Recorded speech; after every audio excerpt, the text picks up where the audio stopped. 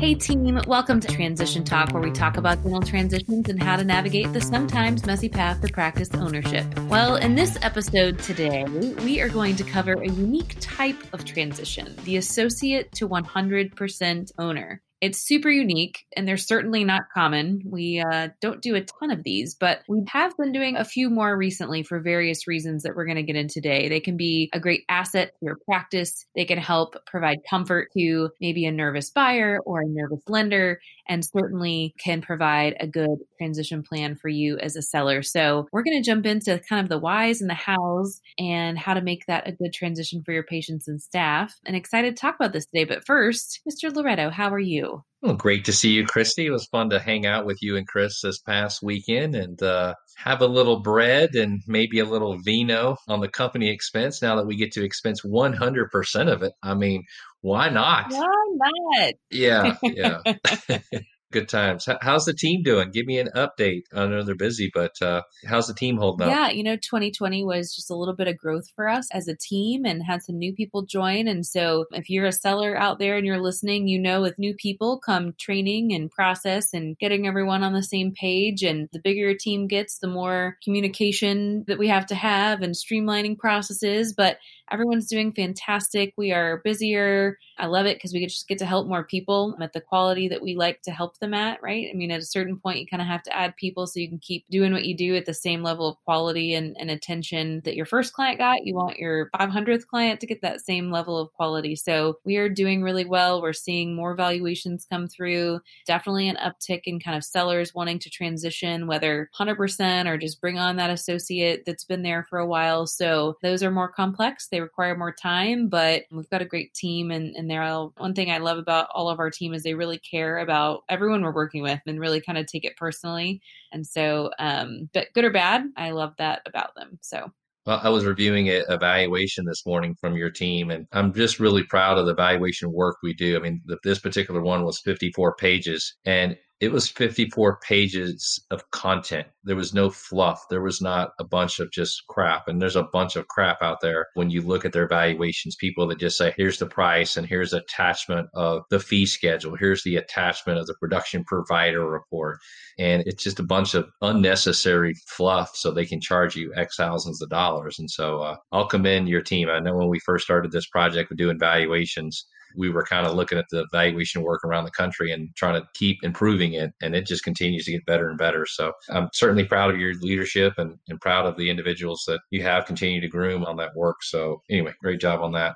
Listen, as you did this open, I don't know that the seller is 100% crystal clear. So can you just give us that overview again one more time of what this episode is going to be today? So instead of me just selling the business outright, what are we going to talk about today? Yeah, today we're going to talk about the unique transition plan, which is when you have a buyer essentially come on as an associate and they associate in your practice for some period of time before they purchase 100%. So it's a delayed walkaway sale. Definitely some things that are unique about that because you're not in a traditional walkaway sale. Your staff, your patients, nothing really is signed. No one knows anything's happening for the most part until it happens. Here, that buyer is going to be coming in your practice as an associate, treating patients, doing production, meeting staff, taking over maybe some responsibilities, and really kind of being in your practice prior to anything formally kind of happening. So it's unique. It doesn't work for everyone, but there are definitely certain types of people and sellers and practices where this makes sense. But make no mistake about it, this is a clear 100%. This person's coming to office to buy. This is not a trial run. Hopefully it works out. Let's see how they do. Everything before they walk in this door, from price, asset allocation, how long they're going to associate, to the building, the lease, their work back, banking, every single condition you can imagine. It's laid out. But for some reason or another, the buyer or the seller or bank, and obviously we'll talk about these things that will cause this, everything's been laid out, but there's this reason why that one of these people are requiring this condition where they work a little bit before the actual close. Correct. Okay. And the thing I love about this task, this project, and even this episode is the fact that shows our out of the box thinking to do this type of work. And the reason you don't see a lot of this is because it's a lot of work. There's a lot of work that has to go into executing something like this. Most brokers will never go down this road because if the buyer, whatever, doesn't want to buy it or doesn't match up to this or that, then they just simply exit out and try to find somebody else so they can have a nice, clean, easy sell and just be done. But there are times when buyers and sellers do find each other on their own and they need to overcome this obstacle, whatever that obstacle may be, to execute. And that could be just getting them in the practice of making them feel better about it. So anyway, this is definitely a cool subject. I know we do it a few times a year, and I think it's fun when it happens. I think about the buyers that we did and the sellers that we helped, and it's worked out great. So anyway, excited today. Yeah, and it's absolutely something, we only do a few a year because it only makes sense for a few groups of people, right? And just like any client we take on, I want to talk to the buyer or, associate. I want to talk to the seller, and it has to be crystal clear on both sides what this is. There can't be hesitation on either side. It can't be that I'm not willing to commit or we'll see if it works out. Like, this is what I'm doing. I just need it for a reason, right? And that blank. And so we're going to talk about those two reasons, right? So we see this in two areas. Either because banking, right? So let's start there first because that's an easy outside party says, no, we need X, and it's either liquidity or experience, right? And a lender really does, if you remember back to kind of our original conversations regarding lending, especially in the post-COVID world, they're going to want to see that you have a certain level of production experience or sometimes just experience, right? If you're a D4 coming out, I just need you to show a certain amount of work time, and I need you to be doing a certain amount of work before I will give you the money, or I need you to save up a certain amount of liquidity, and therefore you have to work in order to do that. So a lender or banking kind of need for this is one of the main reasons that we'll kind of often see this as like the only option for person A to buy a seller's practice. Yeah. And look, remember, break it down by the numbers because I like to be the numbers guy. Big picture, $1 million practice. You break down the clinical, it's $60,000 a month. There's 20 something in hygiene. And that's how you equate to this $1 million. So the bank, yes, is looking at what's the price? 800,000. Okay, let me see the financials. Let me see the overhead. That's a checkbox. And then for that young person that's coming in, which I can think of some of the people that we've helped through this process, they were younger. They perhaps in this example didn't have 5, 6, 7% liquidity. They didn't have $50,000 to $60,000 saved. So that's the first thing they're going to look at is this banking. Do they have the cash? And the bank says, well, can they do the work?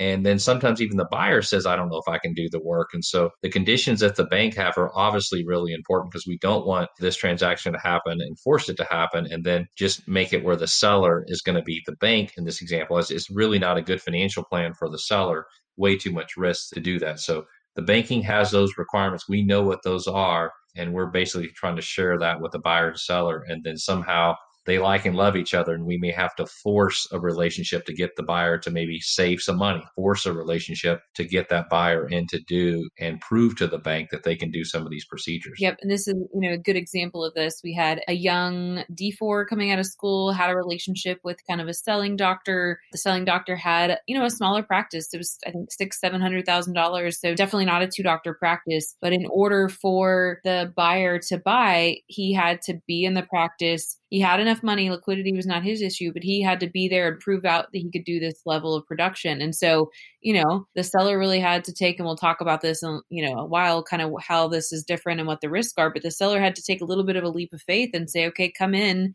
I'll give you all the production. We can prove this out. And we, had to have those conversations beforehand. We knew what the bank was asking. We know what our goals were. We kind of map it out, and we just kind of waited, and it worked out, and he bought the practice, and seller was able to kind of walk away, and it was great. But it took a little bit of pre-planning and a little bit of, okay, can you do this? Are you willing to do this? And then really kind of keeping in touch with the bank to make sure that, hey, if everything else checks out, this is the only thing that would hold you back. Yes. Okay, perfect. Then let's focus on that one kind of issue and see if we can fix that with like an associateship before ownership transition. This was a 26-year-old man. And this is a baby. This is somebody so young to me. I'm the old guy. This could definitely be my child. And they're just finishing dental school and they are owning out of the gate. It's so exciting. Then you've got this 60-plus-year-old man and he's nervous, like, why should I do this, this, and that? And we just kept forcing that relationship and that love between them. And it worked out so amazing. They had so much fun with it. Both of them took risk through this. that he's coming, moving to this town. That's a risk for my buyer, for my associate. My seller is a risk. He's telling the team, he's introducing them to patients. Wow, what big risk. And then I think the practice was like 720, 750. Price was around 550. So it's a big number for the bank, and he didn't have any money. He had a little bit of money, not much. So we had to build out this plan. If you do the following for 6, 9 months and show that seller exactly why he had to give this guy the production and pay him, because that's the conditions that the bank were going to require. And, just to see their post and the staff having a lot of fun with kicking the old guy out and bringing the new one in. It's about time. And just some of the pictures they sent back to us. I mean, it really was fun to see, kind of like, oh, we did a good job helping them. We only do a small part here, but it feels so big, when you make these accomplishments. But that was just going to be a deal that had to happen. If not, this young man was going to go to a different town and buy something else. So you got to be able to see it and paint pictures for these people so that they can get over a lot of their objections and a lot of their emotions. Yep. And another reason this would make sense outside of lending, right? So sometimes these two things will go together, but sometimes they won't.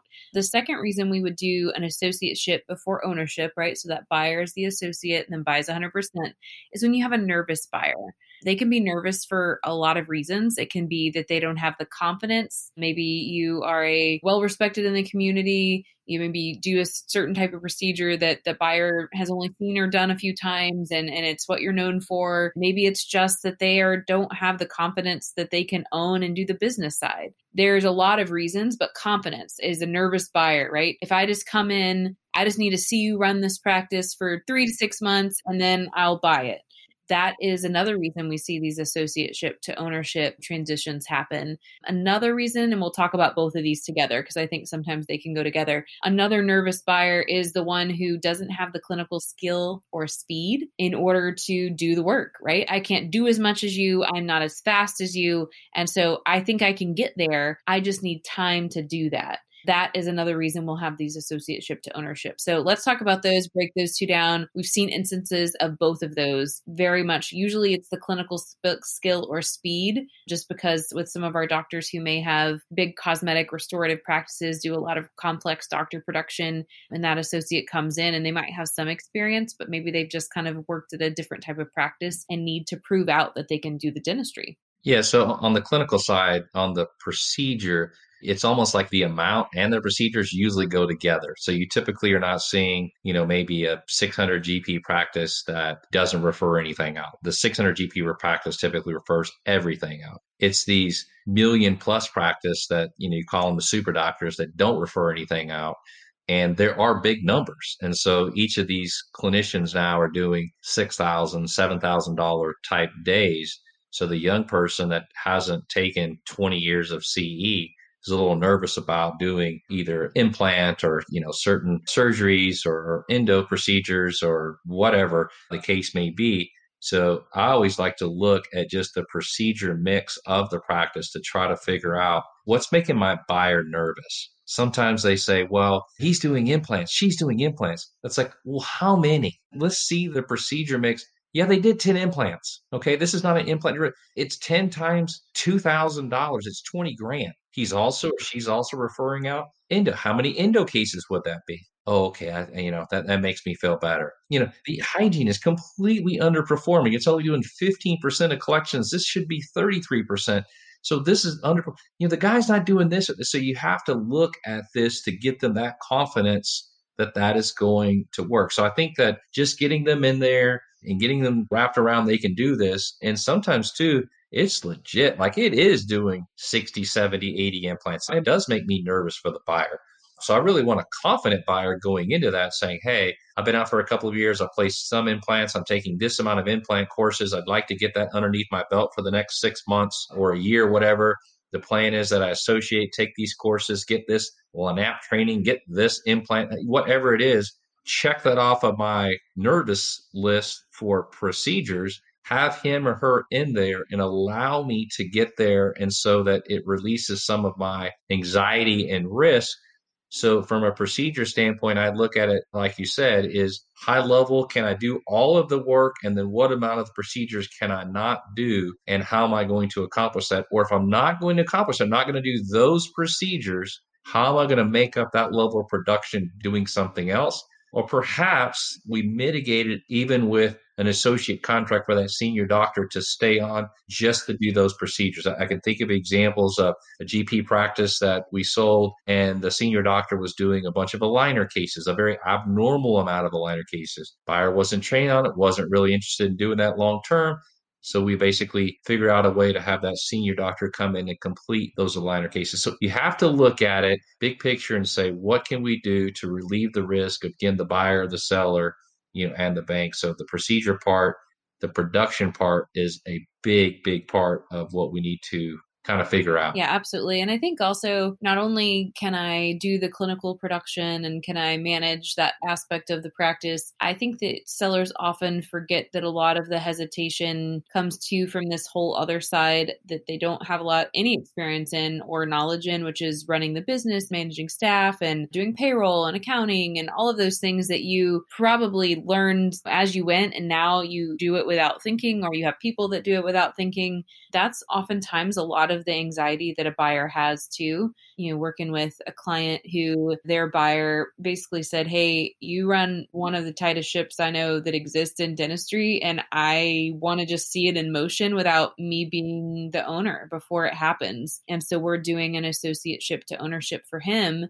It really does have to do with him just wanting to see and being able to mimic and being able to kind of see it in motion before the transition, quote, quote, messes it up, right? And he's now the owner and everything's shifting and he just needs that confidence. But the good news is, for both of these clients, they know that. They've both been very vocal about that. There's no hesitation in wanting to or thinking it's the right practice. It all comes out of hey, I just need a little bit more confidence and I'm sure I'm going to get it the moment I start, but I just don't know. It's such an unknown territory for the buyer. So I think remembering that from a seller's perspective is also helpful, and kind of pulling back the curtain a little bit on that part of your life, during the diligence and kind of as you're talking to that buyer is helpful too, to kind of say, hey, yeah, I struggle with this. This is what I don't do well. This is what I do well. This is kind of how I manage it. I come in on Friday mornings, or I always make sure I do an hour a day before I leave the office because that helps me not get behind. It may seem mundane to you to talk about those things, but I think those things are the things that all buyers understand what needs to happen, but how does that actually happen, I think is an important kind of concept too, to talk about. Well, I mean, from the numbers perspective, it makes sense for this buyer to buy this practice. Another practice you're talking about. It's an amazing, well-ran practice, and call it $1.4 million practice with a 50% overhead. And so in this case, the buyer is going to make $700,000 out of the gate. But it's so well ran and so well managed that it's making the buyer nervous. Okay, well, what happens if the overhead goes up? What happens if I don't have the same, case presentation and case acceptance? What if the patients don't like me because I'm young and they see him as this more older, mature? He just looks at me and says this and it just gets done. He's very much this commanding voice, not just in the practice, but in the community. And I'm really confident. I just don't have that same level of confidence and all the systems and stuff. He's very business oriented and I'm not. And all of that is causing this anxiety. And so, I try to tell my buyers, look, if you look at it and you're an associate and you're making 10 grand a month and you can make 50 grand a month, 60 grand a month, you can surround yourself with some good people. Okay. You can, if your office manager is making $18 an hour and you want to hire a really good one at 32 or 34 and let them kind of take over, you want to hire, I don't know, selfishly Kane Waters and help them with all the accounting and the advisory service and let them kind of manage a lot of some of the stresses you're going to have, make the investment. I mean, that's when you invest back. When you're successful, is a way to delegate things off of your plate that you're quote unquote not good at, and just allow yourself to be good at the part that you enjoy the most, which most dentists do, is dentistry. This guy just happens to be really good at both. And he could see his weakness on that. And so I get it. It wasn't like we were saying, dude, you could be making $50,000 more a month and the next 6 months is 300 grand. Don't do this. We really listened to him and had to kind of okay, I get it. Let's figure this out over a 6 to 8 month period, however long it's going to be. Yep. A lot of people will hear this and say, okay, I hear you. I understand that this is maybe something that I might have to do because of how my practice is, or I have this candidate. It's a small town. This is the guy, but I know he's going to be coming straight out of school, isn't going to be able to buy right away. away. How is this different? How do I make this work? Clearly, I think the first thing people think is how much risk there is in this, right? The first thing a buyer is going to say is, what if I do this and the seller decides not to sell to me and decides they just like having an associate in the practice? The seller is going to say, what if I put in all this and give them all the production because that's what the bank wants, and bring them in and introduce them, and then they decide not to buy? So what do we need to think about as this person enters your practice to make sure that both parties feel as though they've mitigated as much of this risk away as possible? Before we dive into all these little pieces, what are some high-level thoughts you have about that? Well, to me, the reason these associateships don't work in this particular case or a different case, something similar to this, is, hey, I've had a bunch of associates over the last 5 or 6 years. I've tried to bring somebody in as a partner. I just somehow, some way failed in this process of leading them to there. But what has really ticked me off is the amount of time and energy that I put into them to get them clinically where they need to be, business where they need to be, and they just go down the street or another place and go start up. And so I don't want to do that. So remember, this episode's about, I'm selling 100%. And if you're going to have a condition, then what we want to do is force everybody's hand. So this is forcing everyone to say, hey, buyer, you're going to buy this business. Here's the price for it. We're showing you all the financials. We're showing you how you're going to come in. There's nothing really that's not laid out. And I'm not saying that there's not risk that the buyers still walk away. I'm not saying, buyer, if you're listening, that the seller doesn't get cold feet at the 11th and a half hour, that they're going to walk away. But I'm saying you put all this work and energy in and lay everything out to the detail of, if it's a $16 a foot lease and I'm going to own it and then I'm going to sell it to you, to the asset allocation was 82%. You're going to get 31%, of your associate. I mean, the details, you have literally ironed it out. The chances of one of you walking away at this point, it's low. It's really, really low. So we're trying to mitigate this risk because, again, the risk is that you bring the associate in without a formal plan. And this is, again, associate that's going to own, not associate that's just going to be there to try it out. This is, I'm selling to this guy. The only way it's going to work is this associate because of one of these reasons. The buyer's concern or the bank. This is not a seller concern. The seller wants to sell 100%. So it has to do with the buyer or the bank only. Yeah, I hear that a lot. Well, I've had other associates. My first question is, that associate is not comparable to what we're talking about. Finding a buyer and finding an associate are two different things. You treat them differently. You look at them differently. Your criteria is different. It's different. And so, if you're in this situation where you're finding a buyer who's going to be an associate, try not to make comparisons against previous associates and what has went wrong. And I 100% agree with you. I mean, I think the big pieces, whatever is big and matters to you, right? Clearly value, closing date, kind of what, if I'm going to work back, what is that? Maybe the building. But every now and then there'll just be something that you care about that maybe others wouldn't, right? Like maybe it is, I don't know, that your family members can be treated, or what your compensation or how long, or the schedule that you want to work back, like whatever it is that you feel real strongly about, be transparent, talk to that buyer about those things and lay it all out, right? So that there's no surprises down the road, that when it comes time to actually sign on the dotted line and exchange money, there's not something that neither of you were expecting. It makes me think about, a lot of these sellers, it's emotional if you try to show them this road of associate to own, like, I don't want to do that because, I did this and this. And I know we've been on stage together where we've lectured and we played the good cop, bad cop, as far as, I'm always the old guy, you're always the young gal. But I love when we get into kind of that role play and I'm the guy that was old and screwed it up over the last 5 times. And so typically in this lecture that we would give, I would make fun of the senior doctor that basically brought the associate in, zero plan of attack, how they're going to be a partner. We're giving them some type of pay, telling the front desk, give them the crappy patients, put them in the back corner, not going to hire a valuation team, not going to do this. I'm not going to give them these procedures, not going to put them up on the website, not going to introduce them to this, not going to invest in their CE. And all of a sudden, we're shocked. We're shocked that the associate just left. I mean, and the funny thing is I can remember is just like giving these lectures, like husband and wife, depending on who the clinician is, the spouse just like literally giving that big arm, next to the other spouse, like, oh my God, that is you. He is talking to you.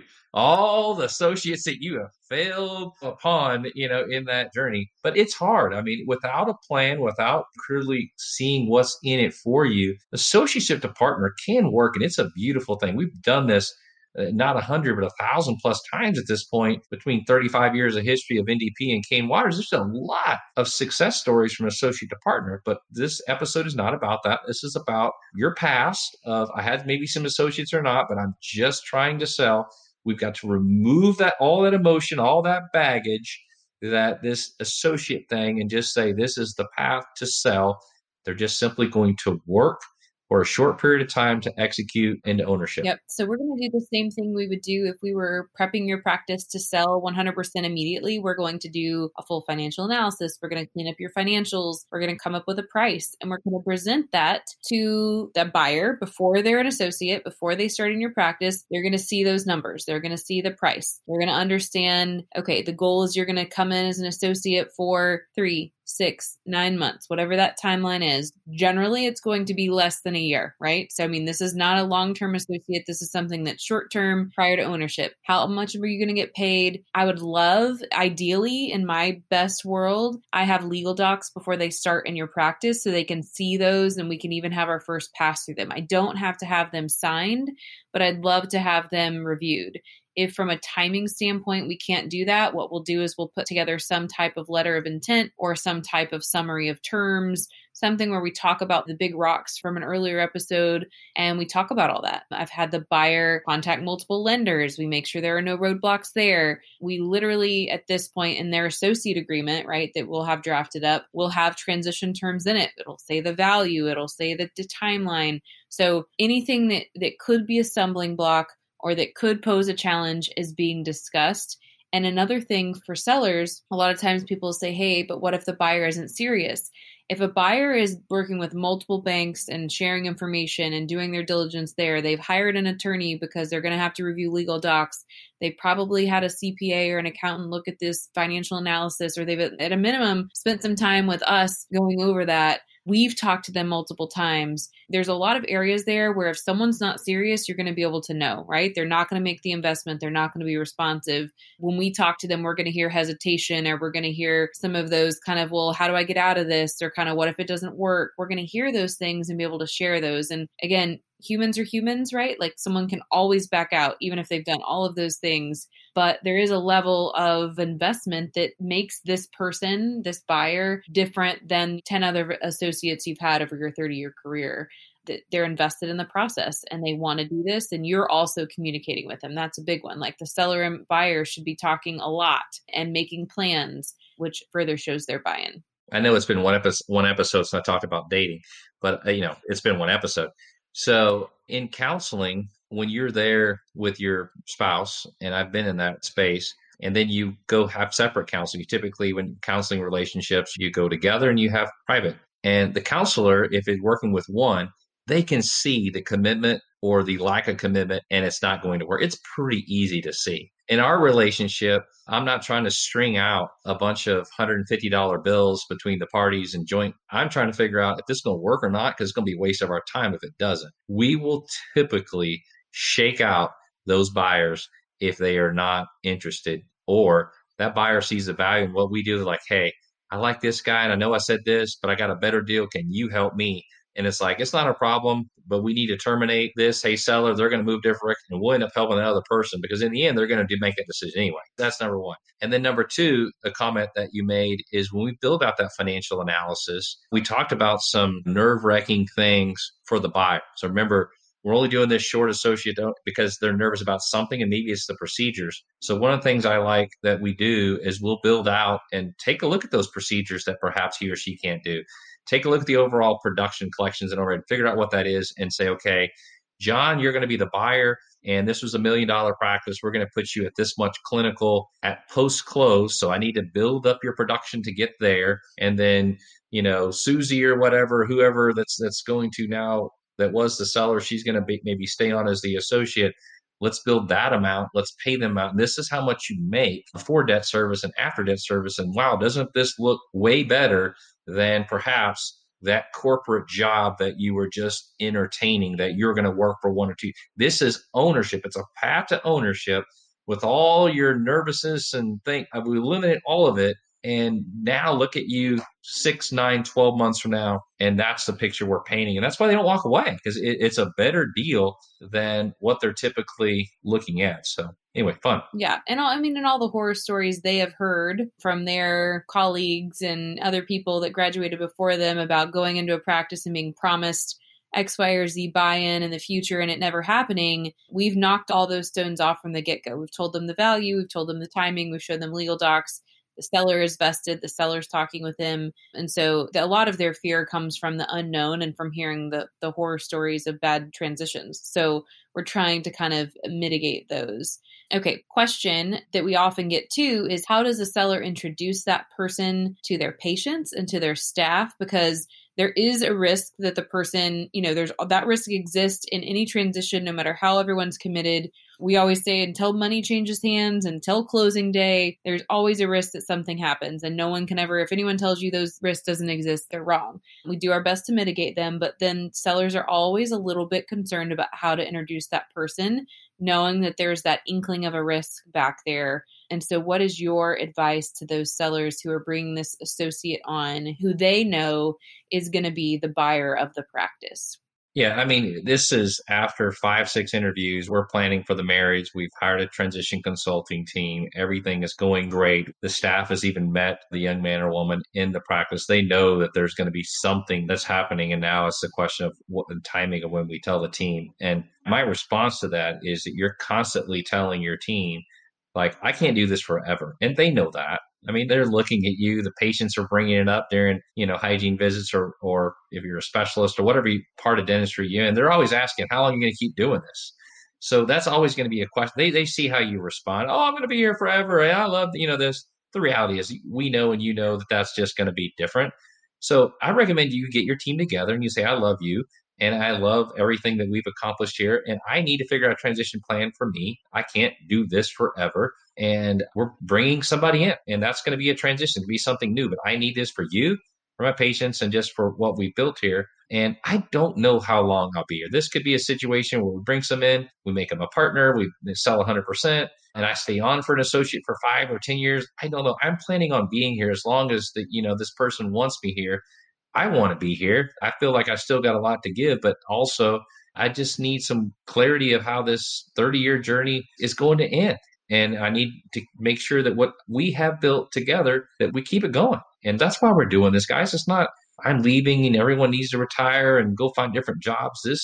We are going to keep this thing that we built and not let it miss a beat and keep it successful for the next 30 years. Yep, 100%. And I think that's how pretty much every single one of our associate to owner transitions have happened, right? I think that they haven't been super open with the staff from the very first day the associate steps in the office that, hey, this guy is going to own 100% and we're planning for a May 30th close, but very much that, hey, this is the guy I've chosen. I think he's fantastic. I'm excited. I don't know what the future's holding right now, but I know that I can't do this forever, and I'm really excited about this guy or girl. And I think that the staff will thrive off your energy. If you are excited and supportive and just feel like this is the best thing since sliced bread, your staff will too, and then that will flow through to the patients, right? Your patients just need to know someone else has joined your practice, and they need to know about him, and they need to know how excited you are. And all the same things we would say if you were having a partner join, I would say are totally fine to do here too, right? The website announcement, the something on your front desk, whatever you're comfortable with, but definitely need to make a show of support you individually so that kind of flows down to staff and then down to patients. Yeah, I mean, it's from the beginning how your phone's answered. It's the website. It's right when they check in. It's the front desk team. It's back to the hygiene team, to the assistants that are there, to the checkout. It's just part of the transition. You're a leader through this process of how it's going to work, and you can lean on somebody like us to guide you through some communication that we're going out to your patients, and even communication you're having in your team meetings. So this can work. You don't need to be that anxious about it. I guess it helps us that we're a little anxious, but we're not as anxious as you because we just do it every day. But it's so rewarding in the end when it all happens, especially when we get the retirement cards and couldn't have done it without you. And that's what keeps pushing us daily through this. And like I said, it's been a fun ride, Christy. It's always fun just to get together and do these episodes. Yeah, it's so good. And it's also these transitions, like you said, I feel like every transition is different and everyone has its own challenges. Everyone is unique, but these are real fulfilling just because I do think that you can see the buyer's confidence and you kind of see them start with, especially when it's a confidence issue and not maybe a lending issue, you kind of see them growing and kind of by the end, they're like, I got this. I got this. You know, this is my practice, and usually the sellers feel grateful as well. So we'll keep doing them. Again, they're super unique. They're not for everyone. They're not for every single situation, but they often kind of show up whenever we feel like there's not an option, right? I have someone, but I'm not ready, or I have someone, but they're not ready, or I have someone, but timing is just a little bit off, but I don't want to lose this person, whether it's the associate to owner or a staggered sale or a partnership. There's always a solution for a transition. We just kind of have to step outside the box and think about it. And that's what our team loves to do. So that's all we have for today, guys. Yeah, awesome. Thanks for supporting what we do. Got to give a big shout out to the over 100,000 listens. Yes, ma'am. 100,000 plays, girl. Excited. We're so grateful that you listen and share us. And so thanks for everything. And remember to subscribe wherever you listen. And until next time, friends. All right, we'll see you. Thanks, guys.